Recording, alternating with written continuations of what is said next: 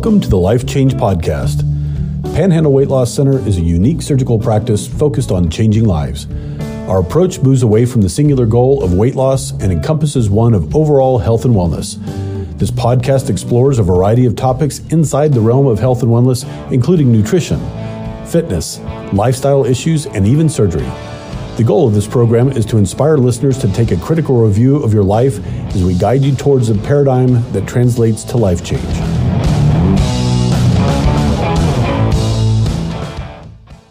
All right, guys, welcome to the podcast. We have Dr. Bo and Dr. Blue here. Hello, hello. Hello, Chelsea. This is Bo's voice. Oh, hi, Bo. All right, so today we are going to talk about the Atomic Habits book, which for those of you who don't know, it's by an author named James Clear. It is like a New York Times bestseller, and it's probably the book on creating lasting habits. And we are going to kind of talk about how that fits into life change and lifestyle. Mm-hmm. All right. So let's see. How about Blue? You want to give us maybe your biggest takeaway from the book? Just a great book. I think what part of my life, why this book spoke to me was I've always been I feel like the foundation of good lifestyle and accomplishing goals, whether it be trying to achieve a major in college or whatever, is about good habits. And so it reinforced a lot of what I already knew, but it also gave me a lot of things to build upon. Okay. And so I think especially for patients out there wanting to become healthier, this book really speaks to them because it's all about, and we'll dive into the details, it's all about getting a path to who you want to be instead of just, throwing things on the wall and hoping they stick. Does that make sense? Yeah, absolutely. Rather than like mindlessly kind of wandering down this path, you've got these goals and you're constantly working towards them, right? Correct. Bo, what about you? I like the more of the science behind the creation of good habits and the creation of bad habits, how difficult it can be to overcome those habits. How difficult it is to start a new habit. So if you're listening to this and you haven't read the book, this is not an attack on your personality. It's not an attack on you as an individual. It's not an attack on me. It's just saying, hey, look, this is how we create habits. They're difficult to break, and he lays out a bunch of ways of trying to address those habit changes. But then, really, I think from the start, changing your identity. And I talk to my patients about that a lot. Like for 20, 30 years, you've identified as this really unhealthy person or this, really overweight person. And I do think this book could help somebody that's in that 6 to 9 month mark. You've lost a good chunk of weight. You don't really visualize yourself as a healthy person yet. Yeah. So you don't develop habits that fit who you are, right? You're still identifying as an unhealthy person, and all the habits that you create kind of feed into that identity. And so looking at how you identify and what you want your life to look like, and then building the life around that to support that. Whereas so many of us are like, yeah, I want to be 8% body fat. Okay. How you gonna get just there? Happen? Yeah. Does that just happen? Can I buy that on wish. Amazon? Man. So what is if you think you're going to do this, like what are the steps to kind of creating that pathway to get there? For sure. Yeah. It's been a while since I read the beginning of the book. I'm kind of like in the middle to the end. Yeah, full disclosure. But if I'm not mistaken, in the beginning of the book, he talks about kind of what you're saying, Blue, like his journey on writing this book was more so like he was going through college and he realized I have like really crappy habits. And so just he kind of started looking into the science of things and like how that changes and then how it, relates to other aspects of life too. So I think a lot of what we hear from our patients is, this is really hard, like when we tell them to do certain things, like you got to do different grocery shopping and meals and exercise. And it's like, that may be something you've literally never done before. So maybe let's start off with what are kind of the tips and tricks that he gives us on creating these new habits and maybe breaking old ones. Perfect. So I want to just one little comment before I jump in is I think all of our patients, I want them to hear this, is a lot of times we give this tool of surgery to you, but it is all about a tool to allow you to reset where you are. And from that point, it's the habits going forward that really define, I think, your success.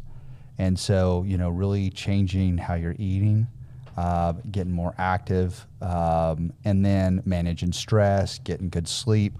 And how do I lay down a new identity and change everything about me to be healthy? Sure. And that doesn't happen easily. Right. It's hard. It's hard. And it takes a long time, right? Yeah. And maybe you never really fully get there. It's always a journey. Right? It's a journey. You never really end. The one quote I took away, and luckily this Atomic Habits cheat sheet that I brought up, because the book is... I got the notebook, Bo. It's hard to remember everything in it, but there's I brought up a sheet here that kind of go, but one of the quotes in there that I did underline when I was reading, that this is a continuous process. Mm-hmm. There is no finish line. Yeah. Small habits don't add up. They compound. Make habits enjoyable. Fall in love with boredom. Mm-hmm. And especially that fall in love with boredom, mm-hmm. like that's such a problem in society now. Like my wife and I have to go to great lengths to allow our kids to be bored and encourage them to just be bored. Right.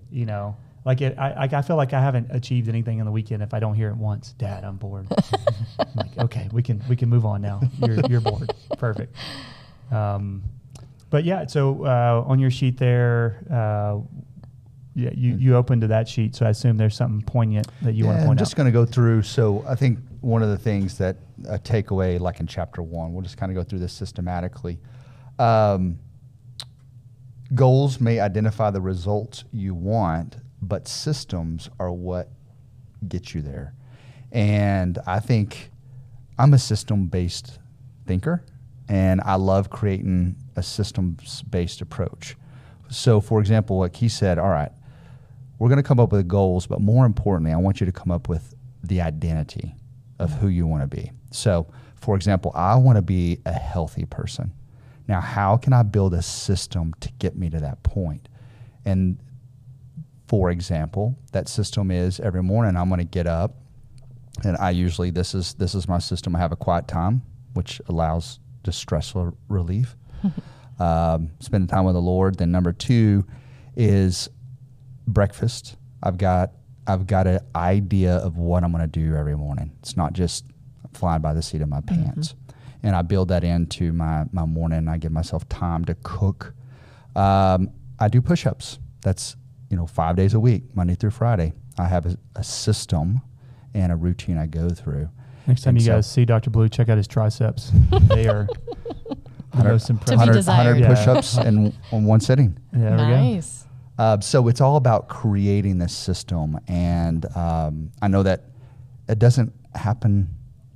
All these good habits don't happen all at once. It's always starting off, okay. For example, when I go to the push-ups, I started off doing, I think, 5 or 10 push-ups. And now I've built up to a routine. And I think the problem is, and this goes into the book, is you got to start somewhere. So if it's one push-up, but start creating a habit and doing it, over and over and over. And then before you know it, you're doing 20 push-ups and you're seeing the benefits of that. Definitely.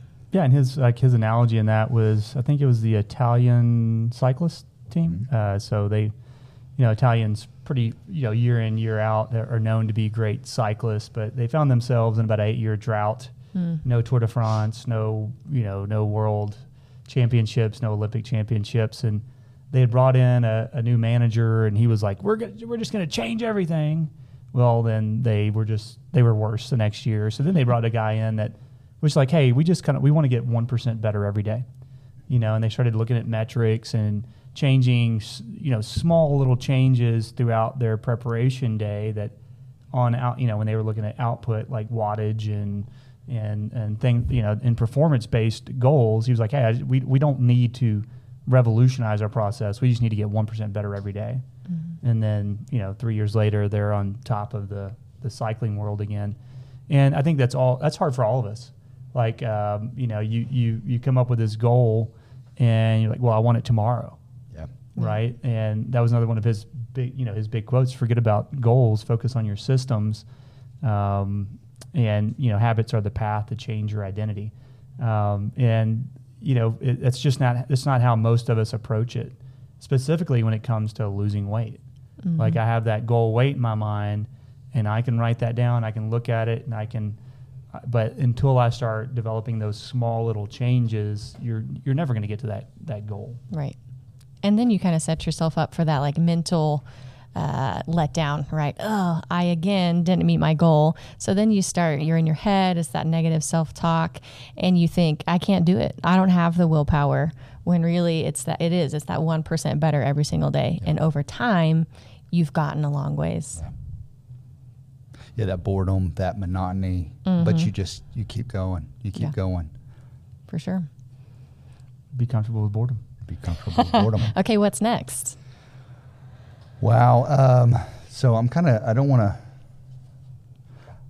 It's a lot of sheets to look through. Yes, what are you there's a lot of sheets. This one's hard to structure because I'm trying to use a good analogy. He's basically saying, say you have a goal you want to accomplish, and it's a hard goal, and there's pain along the way, but how can you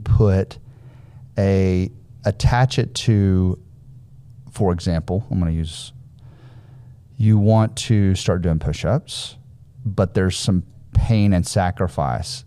But how can I also put another goal along beside it to motivate me? Mm-hmm. Okay. Now, this is where it gets tricky in the health and wellness world, because a lot of our goals was, well, maybe I could go get something to eat after this. And kind of what we do with our kids, right? So that's a tricky one. And I think, do y'all have any good examples for that one? Yeah. You call it, are you referring to like the stacking habits? Stacking habits. Well, I can give you a personal testimony that I'm currently going through.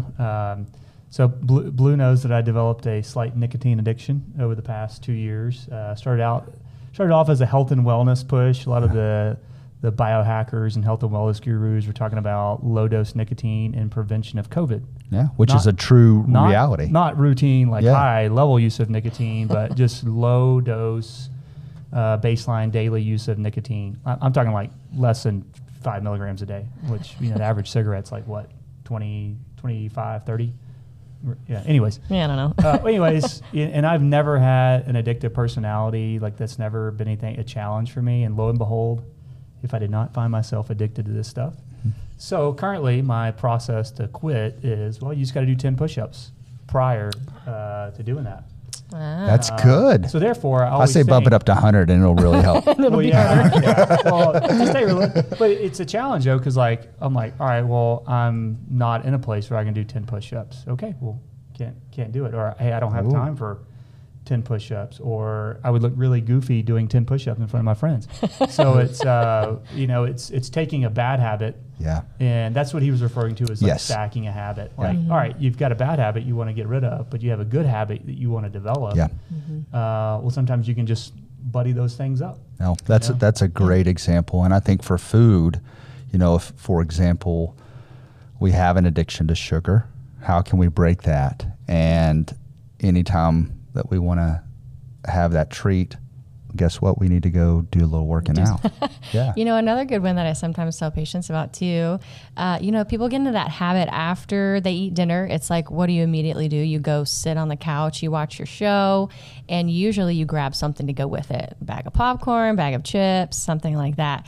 And I always encourage a glass of wine, a cigarette, I don't know. Two drinks for $5. Right. Exactly. And so encouraging people, okay, and this is kind of habit stacking. As soon as I'm finished with dinner, I am going to do X, you know, so, okay, we finished dinner, we're going to do the dishes, or we're going to immediately walk outside. That way you're breaking that habit of immediately going to the couch with the chips. But you're creating a new healthy habit of, I don't know, maybe keeping your house clean or going on a little walk, go a little exercise. Bo, I want to say this, I know patients appreciate this, is sharing our personal struggles. Mm-hmm. That's I applaud you. Oh, thanks. Yeah. Because all of us, we have struggles, and it's how, being able to share those personally, I think, really makes all of us relatable. True. We all struggle. Yep. One thing or another. What about, I know one of the bigger things in the book was, kind of how to break bad habits. What are some thoughts you guys have on that? Well, I have the cheat sheet pulled up here. So, I think before that, you have to go into what he explained, the habit loop. So the 4 laws of behavior change. The first thing is cue. Something triggers you to want to do that habit, and then after you crave the habit, like, I've got to do this. Response, like, I'm doing the habit, and then that delivers some type of reward. So those are kind of the 4 stages of making or breaking a habit. I have to think about the cue. I got to think about what I think about when I see that cue. How do I respond to that cue? And then what is the reward if I act on this? So I think the first step is kind of sitting down and just being honest with you about your good and bad habits. Like, what do I really do well? What do I really do bad? Because if your habit is that you want to change is, well, I'm not going to eat junk food.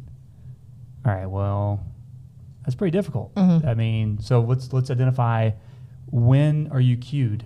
Yeah. So what do you see that makes you, or what situation are you in?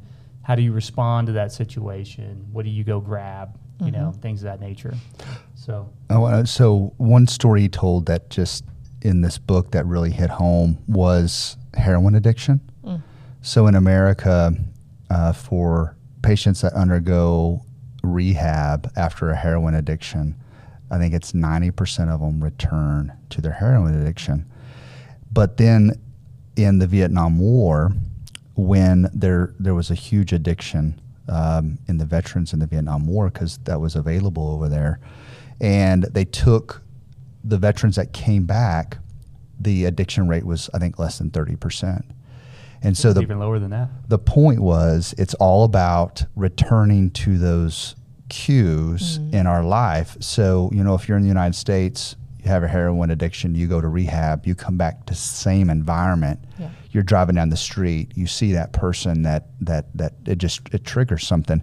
And so just like, I'll use my example. If I go eat pizza, okay, my habit is I drink a Dr. Pepper.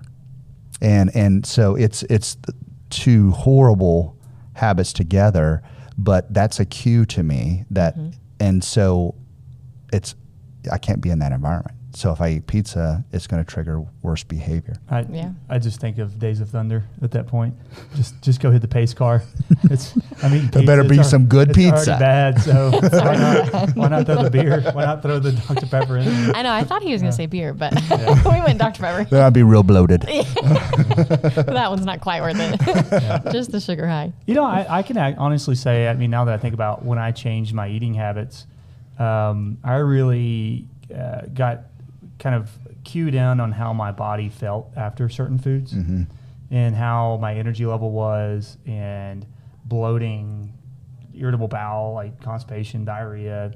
Like, I really kind of used that to like form my positive eating habits. Because if I go eat this, well, I'm going to be paralytic in 2 hours. Like I will not function appropriately. I can't think. My brain's foggy. Okay, I'm going to eliminate that. I'm going to try this. All right, I ate that, and I felt really good. It didn't suck the energy out of me. I didn't have bloating. I didn't have water retention. I was able to stay awake, to play with my kids.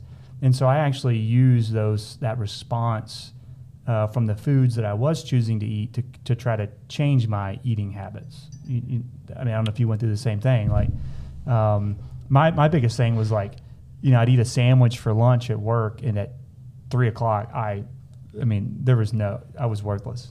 No, this weekend that happened to me. I ate really good on Friday night. We ate some steak and some vegetables. And then on Saturday, some friends had us over, and they had Hawaiian, the Hawaiian bread? Oh, those little sandwiches? With sliders? King's bread. Oh, yeah. And all Saturday and Sunday evening, I was bloated. I felt miserable. And like you said, once you feel good, then when you start feeling you eat bad, it drives the point home that something's wrong here. Yeah, Definitely. I think the one challenge with changing how you eat is there's just some other stuff that you got to deal with. For example, like when I went through ketosis, those first couple of weeks kind of aren't fun. I mean, you got some GI disturbance, you got some other things going on, and that was I was coming from a background where I was eating some processed carbohydrates, some bad stuff, but I wasn't like overdoing it. So it didn't take me long to kind of get through it. But when people go through things like that, some dietary changes, and there's some real negative feedback, whether it's like zero energy, whether it's whatever it may be. So I think without having some kind of background like this or some kind of research into the process and what to expect, I think it's really difficult to maintain those changes. Yeah. So one thing, and a question for you, Chelsea, on, do you recommend, like if patients struggle with sweets, do you recommend them go through their pantry and the house and clean it all out? Because with me, if it's around, I'm going to eat it. Right. That's my cue. Yeah. If my girls make chocolate chip cookies at night, I can't resist it. Yeah. I mean, I don't have a strong enough willpower. And so Right. that's my cue. Yeah. So I think this is kind of where it's individualized. I recommend one of two ways, and it depends on the person, honestly. The type of person who really cannot resist, you got to get rid of it. And maybe not forever. For a lot of people, it's getting rid of it for a time. Mm-hmm. And again, I think it kind of comes back to habits where you've now kind of broken the habit of like, oh yeah, I'm going to eat that if it's available. But for other people, what that does, it's kind of like, you can't have the cookie in the cookie jar, and then all of a sudden, the only thing you want is the cookie in the cookie jar. So for some people, by just never having it there, it actually creates this kind of mental response where it's all you're thinking about. It's obsessive. It's not healthy. Yeah. So I think that's kind of the other I guess, approach is you may have to have it, but in certain quantities ever so often. And so kind of depends on the person, I think is really my answer for that. But those are usually the two ways that I address that. You either completely get rid of it or it's a metered kind of thing. Yeah. So, I mean, that would be go back to the environment, the environmental mm-hmm. design. Like if I'm struggling with this, do I need to take it out of my environment? Mm-hmm. Do I need to change my environment? And those are the four things he talked about. So to dive deeper into the book, number one was make it obvious, which was make a list of your daily habits. Like we said earlier, mm-hmm. be honest with yourself. What are my good? What are my bad habits? Habit stacking, identify habits that you're already doing that you could associate a different good habit with. Mm-hmm. And then environmental design. So that's part of the cue. And then the craving, right? So if you're going to change something, you got to make it attractive. When I read this one, I thought about Arnold Schwarzenegger when they were pushing. He was the Republican governor of California. I know where you're going with this. They were like, I've heard this one. Arnold, how do we get more Californians to drive electric cars? And he goes, well, first of all, they can't be ugly. You got to make it sexy. Yeah, you have to make it sexy. And to be, Elon kind of listened. That's true. Yeah. Try to make it a better looking car that you didn't mind being. I mean, when they were making like just efficient cars, like remember what was the car we had for the clinic to drive around for a while? Yes. Oh, I'm blanking. Prius. A Prius. Yeah. Yeah. I drove it a couple times. I was like, I don't want anybody to see me in this thing. But if you make it a really efficient like truck, you're like, I don't mind driving this thing. It's fine. So make it attractive. And so under make it attractive, temptation bundling, which I don't quite remember that one. Temptation bundling. No, we're going into the details. I'm going to have to go back. Yeah, you guys might just have to get the book for that one. Yeah. So this actually refers back to what Chelsea was saying. This is like attach your craving for Netflix with your craving to go for a run or for a walk. So I'm already kind of addicted to Netflix. It's a bad habit. Mm-hmm. But for me to get that bad habit, so it's kind of the same thing as habit stacking. Sure. And then the next one is we imitate. So that's kind of going back to minding your environment. This is where kind of I think where CrossFit really succeeds. Mm-hmm. And I've told Blue this. I've been around probably two of the fittest people in the world, and Rich Froning 8-time CrossFit champion, then Bing Greenfield, which was, health coach champion, like 10 years running. And I asked them both, what was the most important thing about living a healthy lifestyle? And both of their responses were your community, who you surround yourself with, who do you hang out with, who do you bounce questions off of, who do you talk about health and wellness with. And if you don't have that person, you don't have those 5 or 6 people, you're probably not gonna do well long term. Jump in. Yeah, I want to jump in. That I would say that's a big deal, who we hang out with. Back in junior high, it affected whether or not we got in trouble or not. And then fast forward to now day-to-day life. If you're going out with friends that eat healthy, you tend to choose better foods when you order. Mm-hmm. Same thing, activities. And so I can't overemphasize that. And that's a hard one. For sure. Finding like-minded people. Correct. Yeah. Well, my workout partner's tremendously more fit than me and tremendously more athletic. Shelby? No, I'm just kidding. Shelby, yeah, for sure. But Alan Bean. He's talking about me. Okay, sorry. I was trying to give Shelby a compliment. but honestly, we work out. I'm motivated to hit that workout, to do that, because obviously he's doing, whatever he's doing is working. So let me in on that. I want to know about that. What are you doing, All right. Do you have anything else on that one? No. I think it's just, again, look for friends that have similar goals. And I think on this, for example, when all our patients, when they go on this journey, having their family on board, their spouse on board, the best you can, having your kids on board, because having that like-minded environment at home is going to make you more successful. Yeah. I think we've talked about this on our podcast, but Lacey and I, when we're both striving to eat healthy, it's easier. Our kids are on board, but one of us gets off track, and then it goes downhill. Yeah. And it just makes it more difficult whenever the whole family's not on board, because then all of a sudden you're maybe grocery shopping 2 different ways, or the one person is bringing in the foods that the other person doesn't want to eat, and you're having to cook 2 different meals, and you quickly diverge in your paths. I can't take my kids to the grocery store. They bring all kind of junk back to the shopping cart. Every time I get my kids to the grocery store, it makes me so mad. And I think this is so illegal and should not be allowed. But when you check out? All the candy there, the chips, junk, yeah, and all this, the gossip magazines, like stuff you can't say no to, right? Yeah. And so, literally, I've done pretty good. I've kept their attention. They haven't put anything into and then we go check out. Yeah, and it's on purpose. Yeah, we know it. And the litany of no's start. No.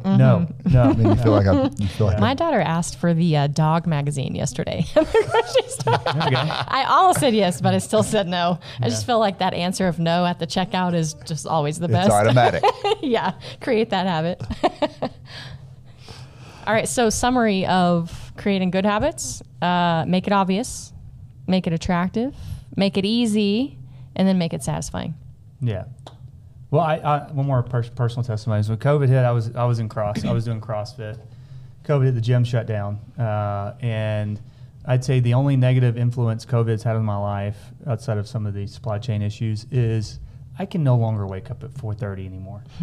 And that for me to make it to the CrossFit gym, I was waking up at 4:30, hitting the 5 o'clock workout, so I could be home at 6, see the kids, be at work at 7. I was probably more on time to work when I was working out at the gym. Can you confirm this? I'm pretty late now. But then fast forward 3 months after that, all right, I was kind of waiting for the gym to back up. It's not open. Now I haven't done anything in 3 months. Yeah. This happened to everybody. Right. Mm-hmm. And so getting back into that routine was very difficult for me. And I hadn't read this book at this point, but I did pretty much what he, 2 things that he talks about. Number 1, the 2-minute rule, which says when you're starting a new habit, it should not take more than 2 minutes. That's why you do 10 push-ups. Yeah. So whatever it is, if you go, I'm going to start going to the gym. People do this all the time. Our patients do this all the time. I'm going to go to the gym. It's 7 days a week for 2 hours. Yeah. And I'm like, that's not gonna work. That's miserable. Not gonna last. And so I really had a hard time. So first, I put my shoes out and went to the garage. Put my shoes on, went out to the garage, and actually didn't work out. I just cleaned the garage.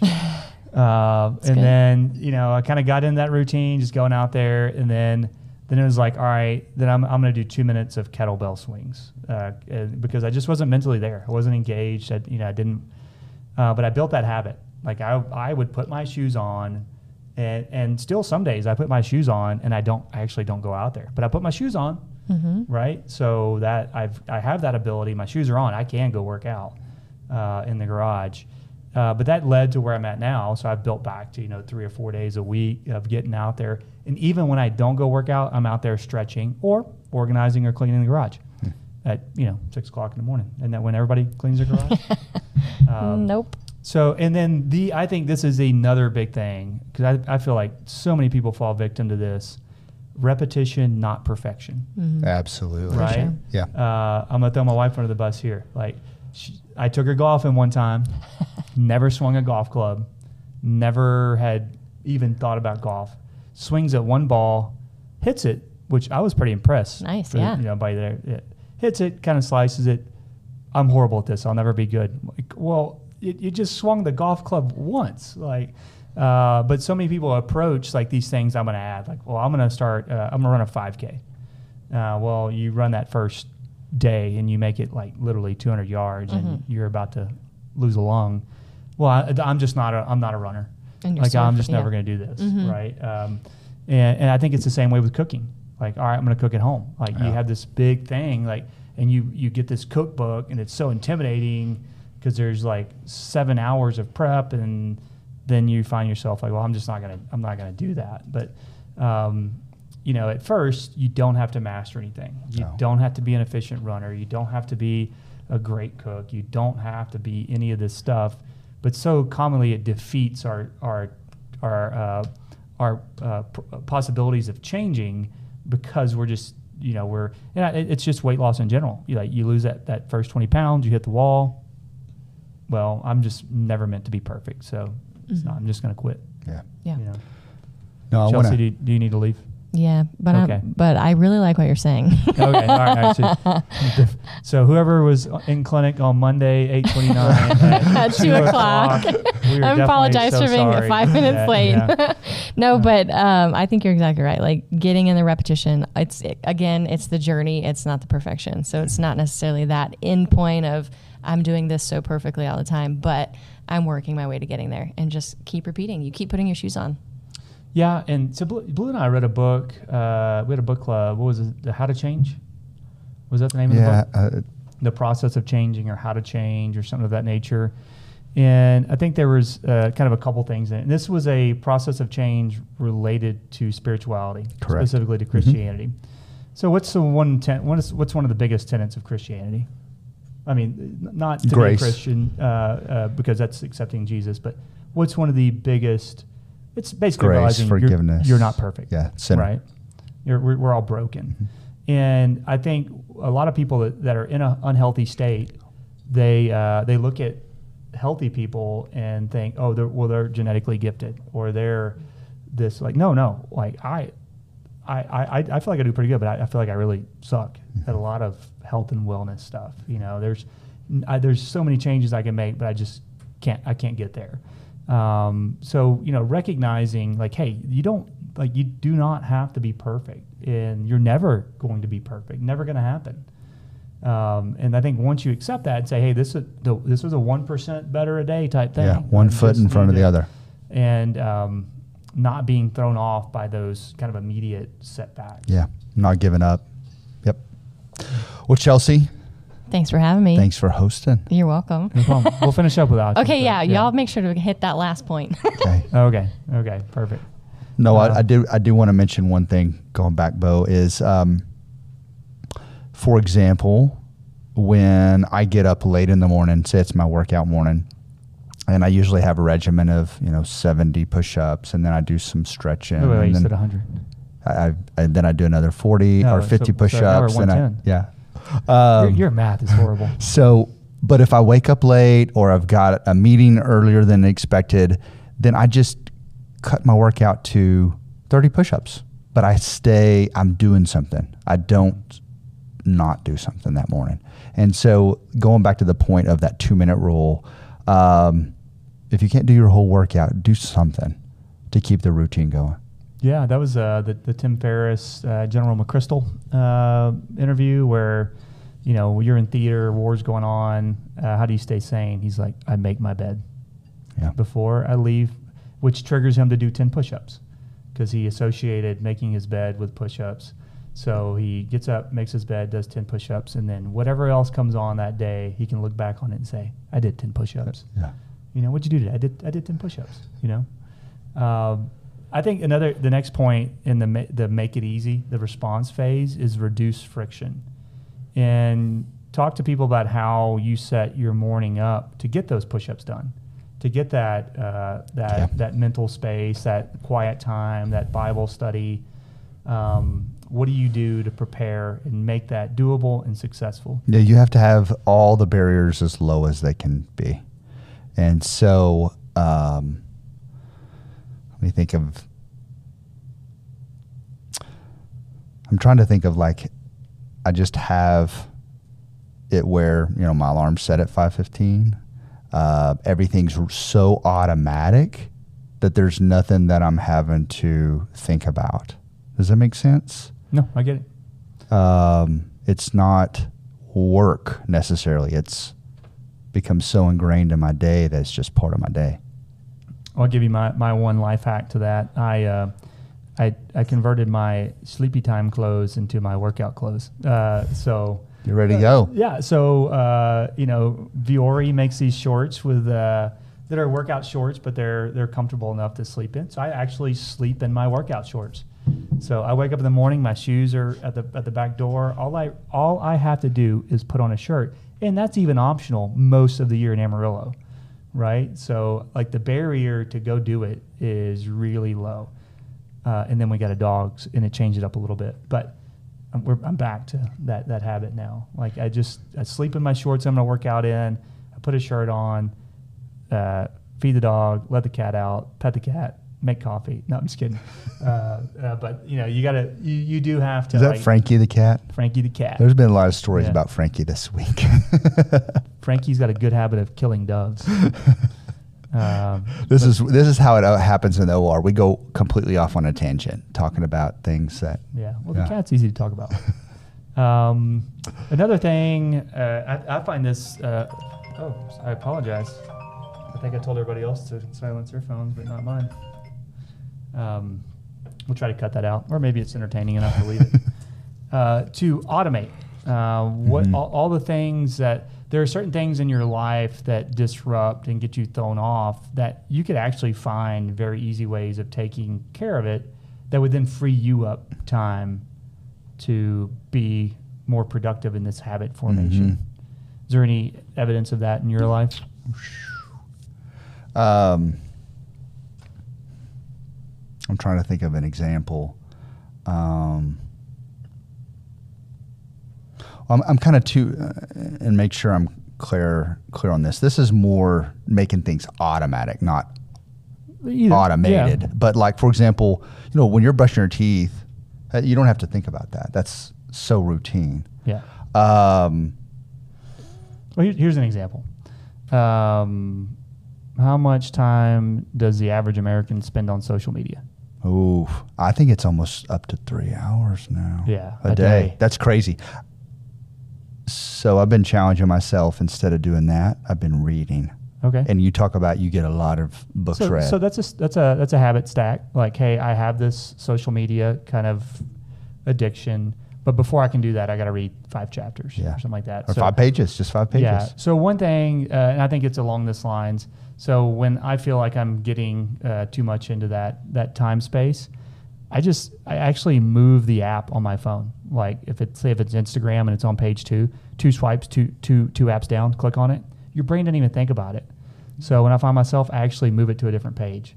So then you swipe, and you go to push where it was, and you're like, oh, I'm not supposed to be doing that. And so simple things like that, or making you can set your iPhone or your smartphone to actually log you out of everything when you exit the app. That way you literally have to put the password in, like every time you go to Facebook. You put a barrier up. Yeah, and so immediately, like, man, I wanted to look at it, but I really don't want to put my password in. I'm not doing it. So you can do little automatic things like that. To even Netflix.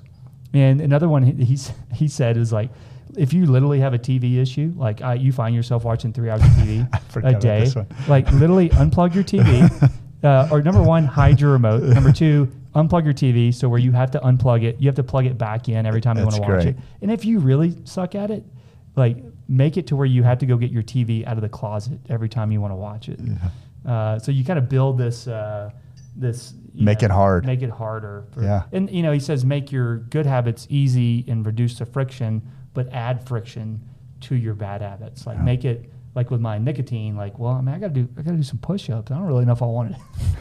I don't really know if I want it that bad, We need to do a follow-up on how this is going next podcast. I've already improved, like if you were breaking down in percentages, I'm like 75% reduced, so. One thing I was going to comment on, and this is just when I go off social media for a few days, my stress level goes so much lower. Yeah, just be present. Talk to the kids, talk to the wife. Exactly. Yeah. And you're just not seeing all the negative stuff out there, and so that affects our lives. Yeah, for sure. 100%.